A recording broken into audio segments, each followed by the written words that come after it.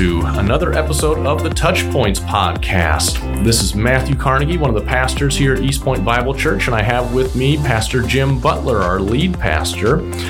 And we just had a pretty exciting sermon this past Sunday covering some pretty deep waters and thought it would be a wonderful idea to spend a few minutes following up on some of the things we discussed in that sermon. So welcome, Jim. Glad we get to do this together. I know our people should be excited to hear what you have to say about this, and I'm sure they have a lot of questions.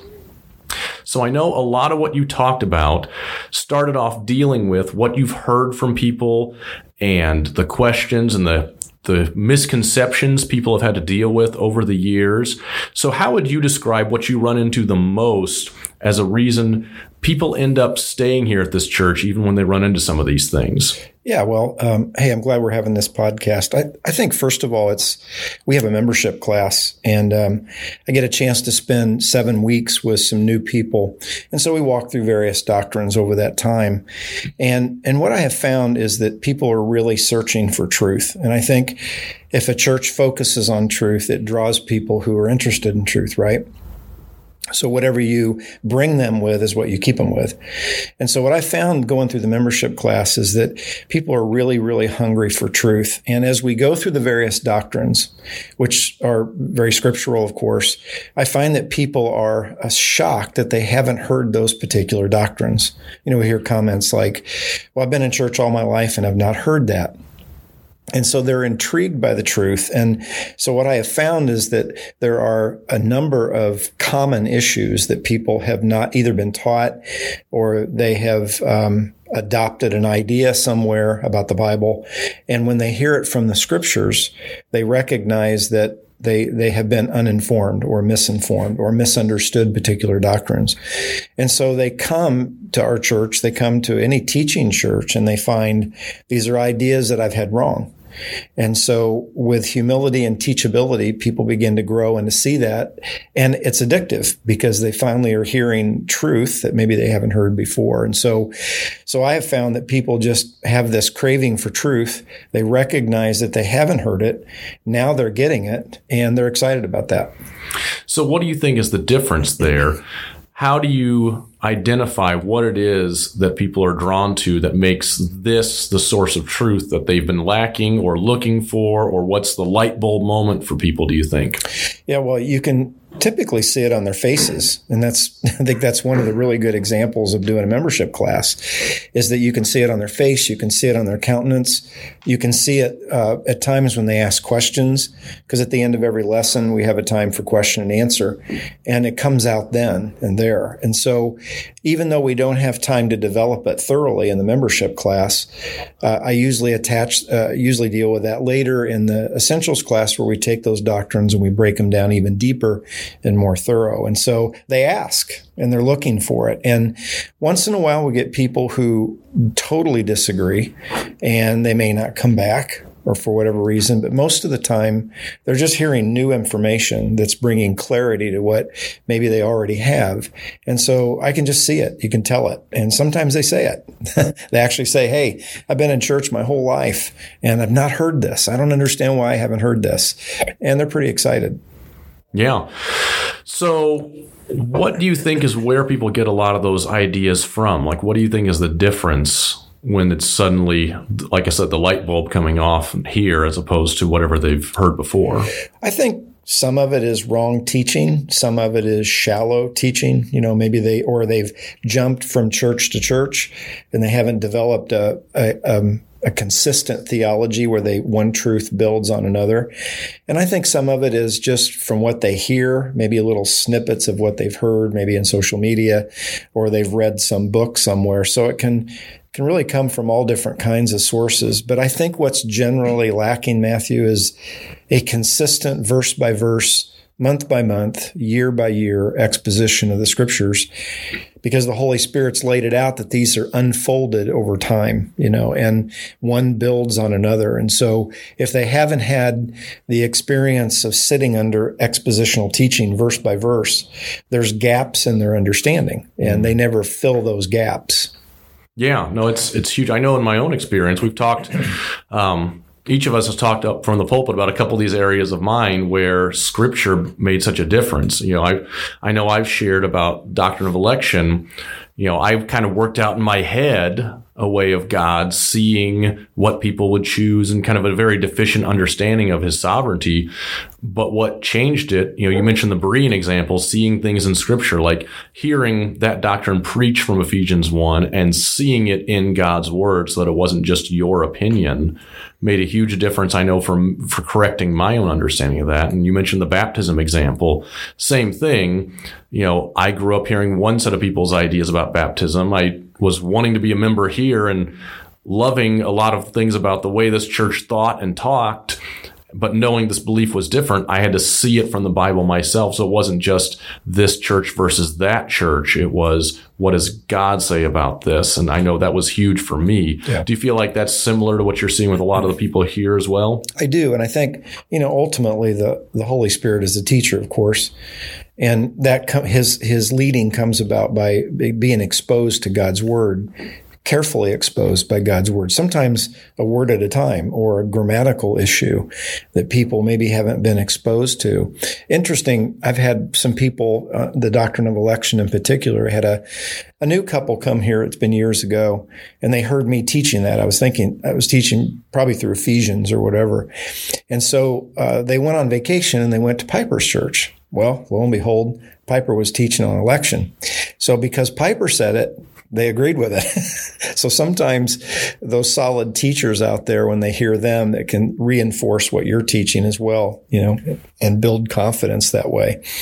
But sometimes it's a slow process, and it's really hard to unlearn something that you've thought all your life. And so I think that, as we saw in the passage with Peter was humble enough that when it was revealed to him that there was no unclean and unclean animals, which was an illustration of what he was describing as there's no human being that's unclean or clean.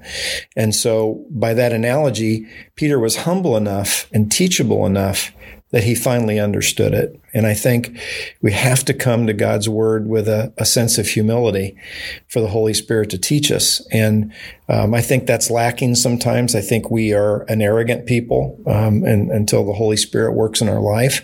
We think we have it all figured out, and then we find out we don't.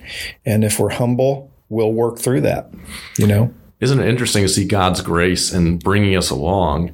You mentioned the example. Sometimes you'll teach something hard and someone will hear it from Piper, getting that reinforcement. I think of times over the years, someone will teach something in Sunday school and we'll hear something very similar in the sermon. Yep. Even in Peter's example, he had to see that vision 3 times before he finally got the message. Yeah, it took some time. And again, I think one of the things that's healthy about learning the Scriptures, because there's so many paradox in Scriptures, there's so many areas where there's tension, and it's not either or, it's both and. Man tends to want to land on the either or, and so much of Scripture is both and. And I try to be patient with people. As pastors, we study a subject over years and years and years. We approach it either in a sermon that's dealing with it in a topic, or we're going through a passage and we run into it. We build a certain amount of confidence, but I know in my own life, some of those harder doctrines you wrestle with over time. And I still wrestle with the doctrine of election and the responsibility of man, because I'm always trying to figure it out exactly how it works. But Scripture only takes us so far, So I think there's a healthiness when people come to a new church or they're hearing teaching that they may not quite agree with it or understand it fully, but there has to be that time of massaging and thinking and working through that and being exposed to the whole counsel of God rather than just one part of the Bible or one set of scriptures that fit your scenario. It's healthy. So there can be not a distrust, but there can be well, I've got to figure this out. Is what the pastor teaching really true? Am I a Berean? Am I more noble-minded than the average person, that I'm able to see what they preach on and teach on? Does that actually say it in the Bible? And I want to say one more thing about, I think as pastors, at least I feel this way. I don't know if every pastor is motivated in this regard, but as I teach, I want to help explain people why I come up with what I come up with. And I think for the listener or the people in the auditorium or on live stream, as you walk through the reasoning for the way you came up with that, they build their skill of discernment. And they build their skill and their ability to understand and be a Berean.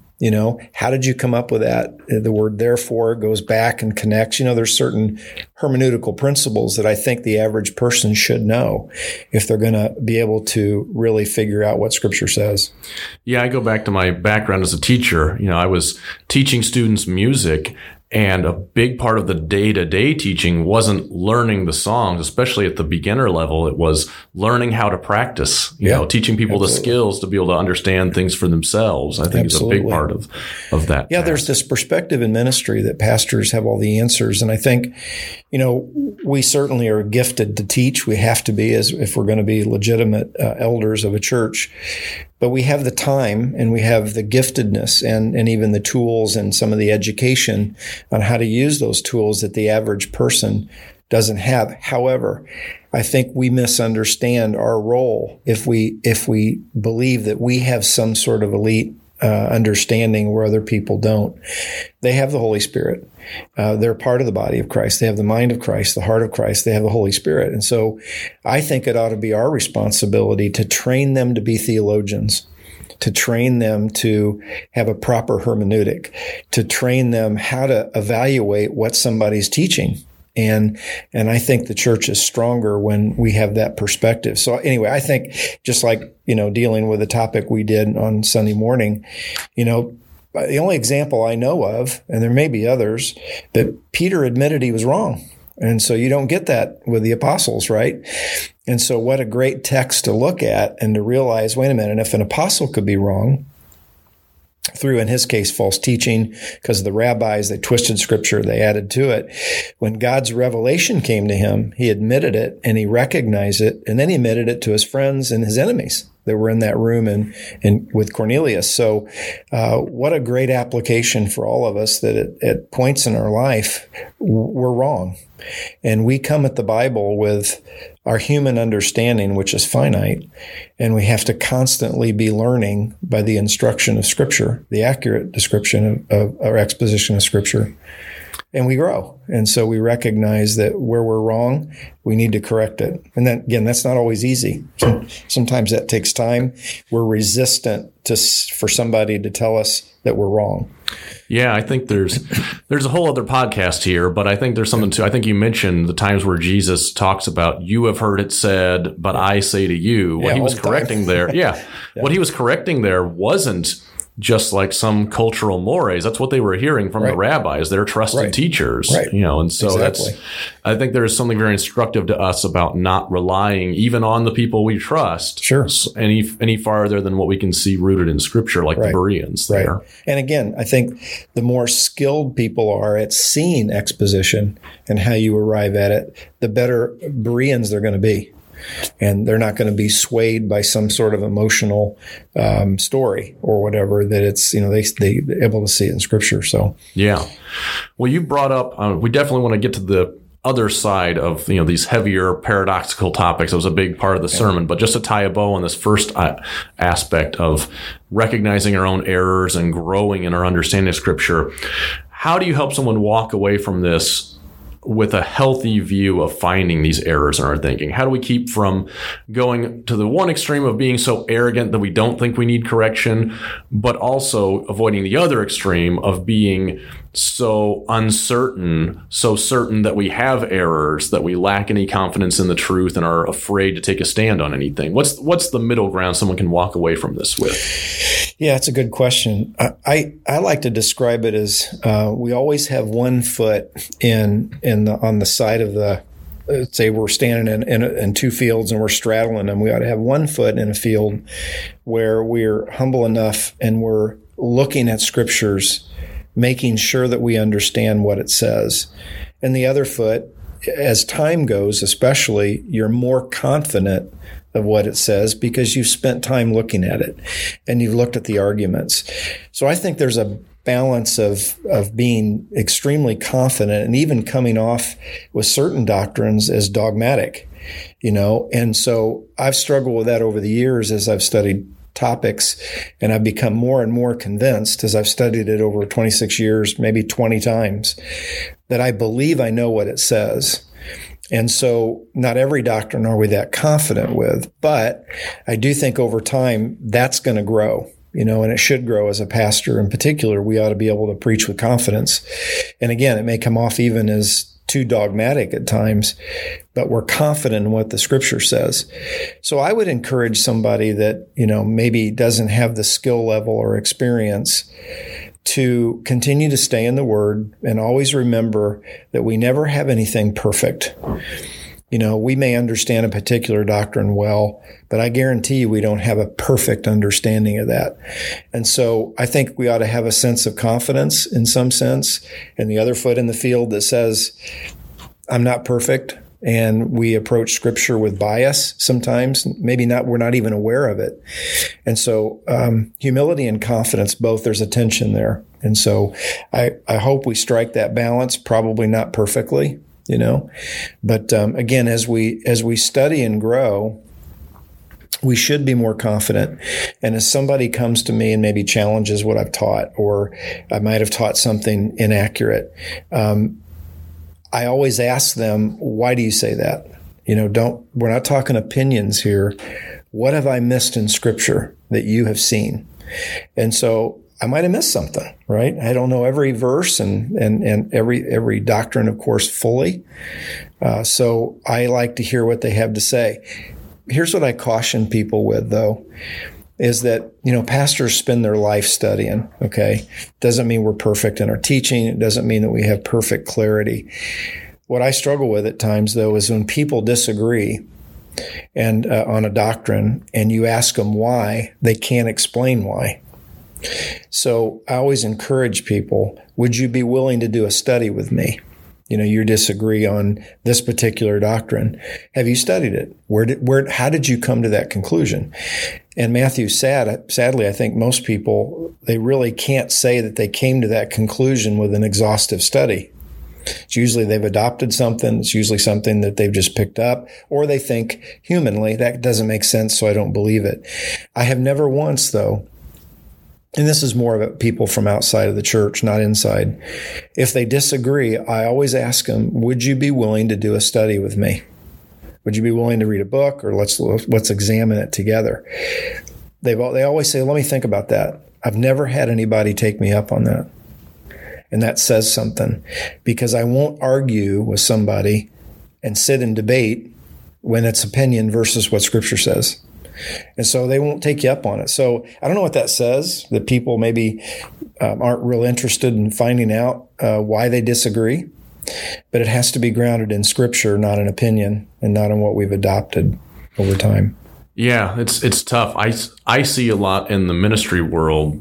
There's an increasing awareness among evangelicals of our historical roots. Traditionally that's been the criticism of evangelicalism, right? As we ignore the history too much. Mm-hmm. And so it's encouraging to see so much being rediscovered of our scriptural roots, our theological understanding and where that comes from.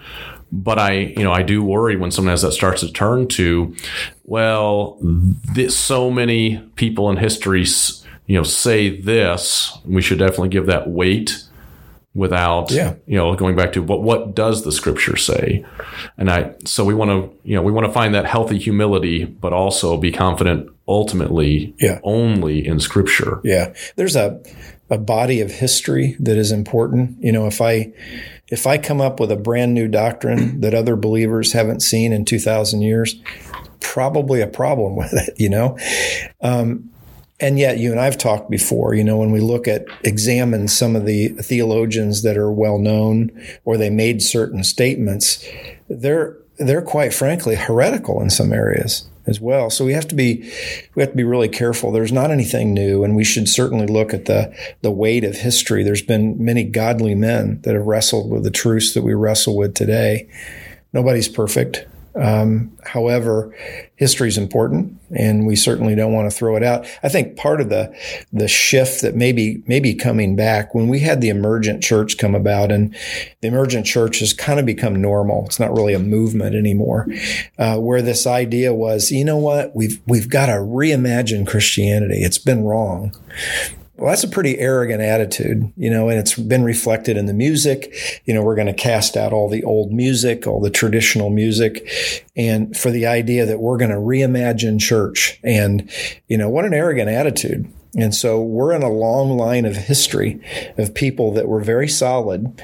And so we're in the 21st century here with a history of very, very godly men, very godly theologians. So we need to depend on that, but not the man himself. Right? Scripture, like you said, you still come back to Scripture. Yeah. God will preserve his church. Amen. Absolutely. So shifting gears then, we talked about how there was, kind of two big focuses to the sermon, and both of them people could have some follow-up questions and wonder about and want to chew on. So the second side is getting into these really hard areas of theology, these seeming paradoxes in Scripture. We were specifically talking about God's sovereignty and man's responsibility.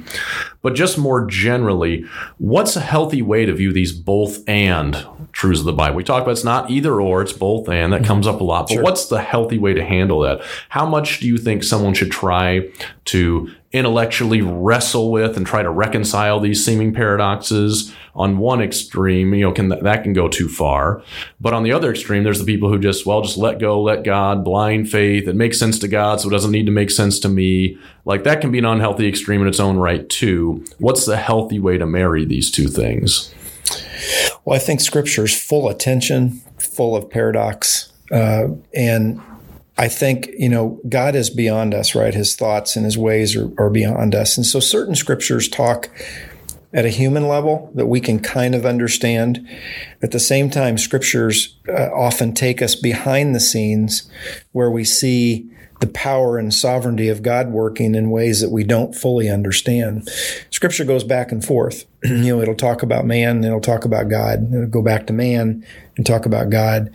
So there are Scriptures that take us almost beyond what we can see as human.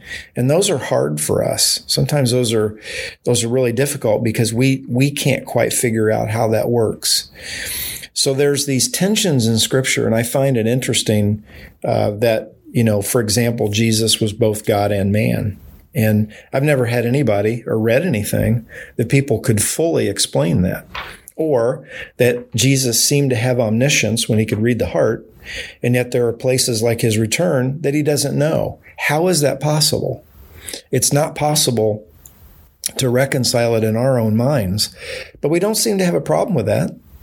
Nobody sits around and is angry, that we can't quite figure that out. Same thing with the Trinity. How can the three be one and the one be three?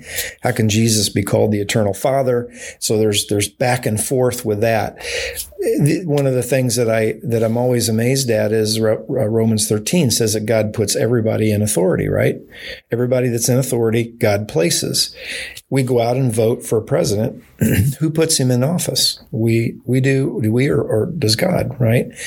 So there are these paradoxes and tensions that we accept, and we're okay, except when it comes to the sovereignty of God and man's responsibility. Suddenly, it can't be both and in a lot of minds of people. It has to be, it's either or. So what happens is, and there's the Calvinist camp, and then there's the Arminian camp, and people who are bent towards Arminian will focus on the passages that deal with man, and they'll ignore the sovereignty of God passages, and the same vice versa. Calvinist won't seem to acknowledge the passages like we covered in Sunday morning where Jesus looks out and laments over Jerusalem not being willing to come to him. And so the answer to it, I guess, is that we've got to take it all. We can't just say these Scriptures are correct and these Scriptures are correct. They're both correct. And it's really what we call confluence. So if you have an example of one river, one stream coming into a river and a second stream coming into that same river, I always ask the question, does River A become River B? It really doesn't. because the water droplets that came in A remain, and the water droplets that come in B remain. But suddenly you can't distinguish the two. Suddenly it's one stream. That's all we can see, even though they're two separate streams. And Matthew, I think that's the way it works with God and man's responsibility. There's a confluence there. There's a working together there that we can't separate. Paul says that, he labored more than all. Nevertheless, not he, but Christ labored. Well, who labored? And so we have to come to a point where we worship that way, where we're not answering everything. And man struggles with that. Man has to have the final answer, and he has to be able to figure everything out. And newsflash, we're dealing with an infinite God with finite minds, and that's not going to happen. And so we have to wrestle with those tensions. There's tensions all over, and we have to come to accept them and let them be an issue of worship. That, okay, God's God. I can't figure it out. But that's okay. I'm not meant to figure it out. What we understand, we can only go as far as what Scripture takes us. And election is an example in Ephesians 1. The only answer I know why God elects who he elects is for his own glory. We have to be satisfied with that. I can't explain that to anybody. I don't know what he means by that exactly, other than his choice reflects what's best to bring him glory. And so, again, humility comes back to humility, right? We don't know everything, and it's okay that we don't. Would you agree it's fair to say, excuse me, that God, he puts in Scripture passages that emphasize different aspects of these things? I mean, they're all still present there, right? Sure. But he emphasizes different aspects to remind us that they're both equally important. Right. Like if you believe in God's sovereignty, it's easy to diminish man's will, yet there are passages that punch up man's will so much to make it obvious. No, it's still just as much this. Right. 100% this. Right. Same thing with Jesus. There's passages that really emphasize his divinity, but others that really emphasize his humanity to make sure we don't let the divine consume the human. And the way we stay balanced in that, in my opinion, and although I teach, I'm going to do it Sunday on a particular topic, right? Expositional teaching isn't just verse by verse. Expositional teaching means you extract the information from the text. You're not reading into it, right? And so, but I think the way to deal with those issues is take a book and follow it through verse by verse, because that's the way the Holy Spirit has laid it out, where it's taking you from this point to this point, back to point A to point B. So we see this unfolding of God's sovereignty and man's responsibility, God's sovereignty and man's responsibility. So when we preach like that, it keeps that natural balance. It takes us from one place to another. Nicodemus, Jesus is talking that he needs to be saved. And he says the Holy Spirit's like the wind. Who knows where it goes? And his idea there is the Holy Spirit's sovereign where he's going to work. And yet he's telling Nicodemus that he needs to be born again. So again, you see those sandwiched together over and over and over. And again, expositional teaching forces you to acknowledge that on a repetitive basis, both issues. And I think it's important to remember, especially for today's culture. I don't think this would have been true a few generations ago, but in today's culture, people like to think about, the Bible as these different people's perspectives. But like the Apostle John, if you read his gospel, it is so much focused on Jesus being God. But then you get to 1 John and he focuses on, hey, if you don't say that Jesus Christ was here in the flesh, a human being, you're the Antichrist. Yeah. Everyone writing Scripture saw both sides of these things. And that's why we have different gospels, the synoptic gospels, because each one of them kind of represents a different aspect of Jesus, right? And so, I think we even see that with those gospels, that some talk about his deity, emphasize his kingship, some emphasizes his humanity. And so, again, the whole counsel of God, Matthew, is critical, that we not just get focused on one aspect, because the whole counsel of God, what may originally to us seem very simple and black and white, isn't always that way. And so it's very important that we not deny certain scriptures to justify our position. And on many subjects, we're going to come up with our feet planted in midair, that it says both. I want it to say one. I want to figure it out. And we don't get there God's word won't allow us to go beyond what it tells us, what it's communicating to us. So, yeah. So then to kind of wrap up on this week's sermon, dealing with the paradox of sovereignty and choice and responsibility and all that, what do you say to someone who's struggling with how that applies to their own lives? Someone really struggling with making meaningful choices, knowing that God's sovereign, or someone who's having trouble seeing God as sovereign because they see all the evil choices people make. Like, how do you counsel somebody to find the healthy way to walk away from a sermon like that? That's a very complicated question, and I think that it's I preached a message a few weeks ago where we touched on the idea of why God doesn't answer us immediately and fully, and most of the time we're praying for somebody to be healed, or we're praying for a situation to be resolved. And it doesn't happen overnight, doesn't happen immediately. I can't think of very many times where God immediately answered a prayer that I was, something I was really struggling with, something important. And so my counsel to people would be, we're young, we're children. He considers us children. And so we keep going to God and we ask for guidance. Proverbs 3, 5, and 6, I think, is a premium passage on that, is that we're to seek him in all things and acknowledge him in all things and lean not on our understanding. That's our responsibility. And so even though we want the light to go on door A instead of B, that's not the way he works. And so I think there's a healthy trust, and I think there's a healthy making sure that we're not leaning on our own understanding, but trusting him through prayer. Sometimes he answers through people. Sometimes he answers through circumstances. But I think the idea is, I think my final application point was seek God and relax, because God has the end of that passage under control. He promises that if we seek him, we seek his kingdom first. He says all these things will be added. What he's really saying is, seek me, and I'll make sure your paths are straight. And what that really means is you'll be in my will. And we don't know always what that will is. So I think that answers it. But the idea here is that we're trying to figure out God's will. And I would say most of the time we don't know what his will is for sure. But when we seek him and we allow time, we're patient, God reveals that will over time. And we can trust that if we're little children looking up at our Heavenly Father saying, help me, I don't know which way to go. I truly, honestly believe that if we're asking him with sincerity, he'll tell us where to go, either through circumstances or whatever it might be. And so I feel like I'm just a little child holding the Father's hand, and I don't know which way to go.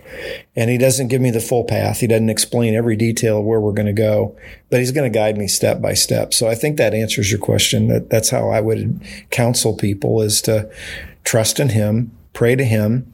And when you can take steps of obedience, do it. And he'll get you there one way or another. Yeah, I think we can't underestimate the power of prayer and God shaping our thinking, and also the power of Scripture. Getting that. I try and counsel people a lot with the idea of the framework. That grid we see the world through. We all have a grid we see the world through, right? Yeah. And the more that grid is being determined by the Bible and not our own thinking or culture's thinking or our upbringing or whatever, the more we're going to know how to make those decisions that please God. And according to His will. There are certain things that we know what we need to do. We need to pray. We need to forgive our enemies. We need to love unconditionally. So there's certain things that we don't have to pray for, really, that God already tells us, this is the will, that you abstain from sexual immorality. This is my will, that you give thanks in all things. So there's certain things that we know. But I think there's a divine mystery. God says there's certain things that we're going to know and certain things that we're not going to know. And I think with us wanting God's will or God's direction in our life, we want that plain and simple and immediate. And I think life has shown me, plus examples in Scripture, that it's going to take some time, and He's going to unfold it over time according to His will and His timing. And He's hardly ever fast enough. We want immediate. We're a microwave culture, fast food culture. So, but anyway, the whole idea is that if you're struggling with these things, if you're struggling to make sense of Scripture, stay at it. and stay under good teaching. And I think God's going to reveal himself very clearly. Amen. Yeah. Well, thanks a lot. Yeah, appreciate been great. this. And hopefully this is an encouragement to people who have some of these questions, and obviously want to encourage people to keep praying. Like you said, keep in the Word, and we're always happy to help with people on that. But we know sometimes there are a lot of people with the same questions. So hopefully this helps people answer some of those. Yep. Well, thanks a lot. And we thank anybody who's had the time to give this a listen, and feel free to share this with anybody else you know is struggling with those same questions. We pray this has been edifying, and we pray that you can have a great rest of your weeks in the grace and peace of our Lord Jesus Christ.